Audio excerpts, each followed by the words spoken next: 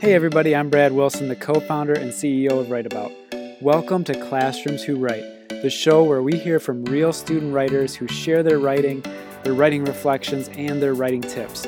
This is a show for students and for teachers, so play it in class. I hope it gets you thinking, and most of all, I hope it gets you writing. Enjoy! Hey everybody, Leah and April here, straight from Central Middle School. We just finished reading our reading log with Percy Jackson Last Olympian by Rick Hardy. It was great. Today, obviously, we will be talking about the amazing book that we just read. We hope you like it as much as we do. That's right, today you'll actually enjoy 2 bookcasts. So I want you to listen to not only the love of the books, but how these students wrote their scripts to be in the podcast format. Here they go. This book was great! I read it because literally all of my friends had already read the series, and I had recently been in the book neighborhood. And I read it because I found the first book in the Portage Public Library, and I really wanted to finish the series. But now we should get down to business. We'll be telling you about the amazing book that we just read. The title is Percy Jackson, The Last Olympian by Rick Hardy. We are about to tell you the best summary you have ever, and probably ever will, hear. April, will you do the honors? Of course. The demigods are preparing for battle against Kronos, the Titan Lord / father of all the gods. Percy has to win this battle, or the world will be destroyed as we know it. He is the child of the great prophecy, which is when he turned 16, he could save Olympus or destroy it. The theme of our book is that bravery can pull you through the toughest of times. Anyway, we believe that this is the theme because Percy Jackson fought for the world, even though he could have been destroyed in the process. And on page 135 and 136, he literally risked his life so he could be a match for Kronos, all for his friends and family. He dived into the river Styx, and he could have died. You need to read this book. Why you need to read this? May you ask why? Because this book shows so much emotion, passion, and heart that you just get lost in the story. It feels like you're really there. Well, y'all, we better get going. Thanks for watching. This has been Great Moments with Leah! And the other one, I guess. See you next time.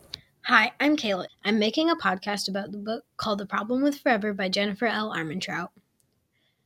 This book has been about how the main character, Mallory, who has been in a bad foster home with a really close friend, Ryder. She later gets adopted by her non-related parents, Carl and Rosa. Carl and Rosa's biological daughter, Marquette, passed away from an aneurysm. Marquette was going to college when she passed. Mallory had been homeschooled for her entire life, until her senior year of high school. She decided to go to a public school because it would help her in the future with college.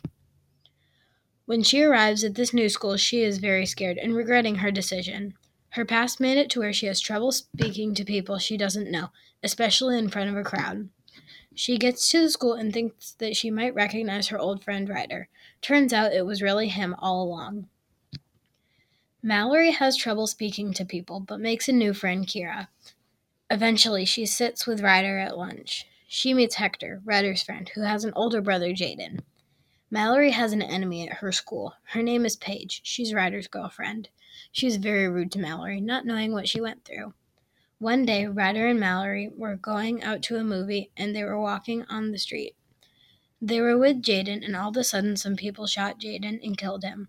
This made everything more difficult because Mallory had become close with Jaden. There are many themes in this book, but I think overall the theme is to stand up for what you believe in.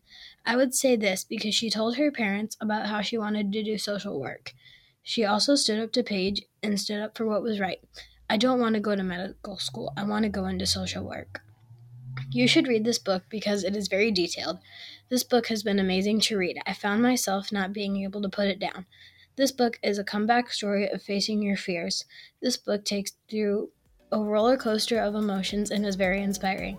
It is easily one of the best books I have ever read. Thanks for listening to my podcast. I'm Kayla. Bye.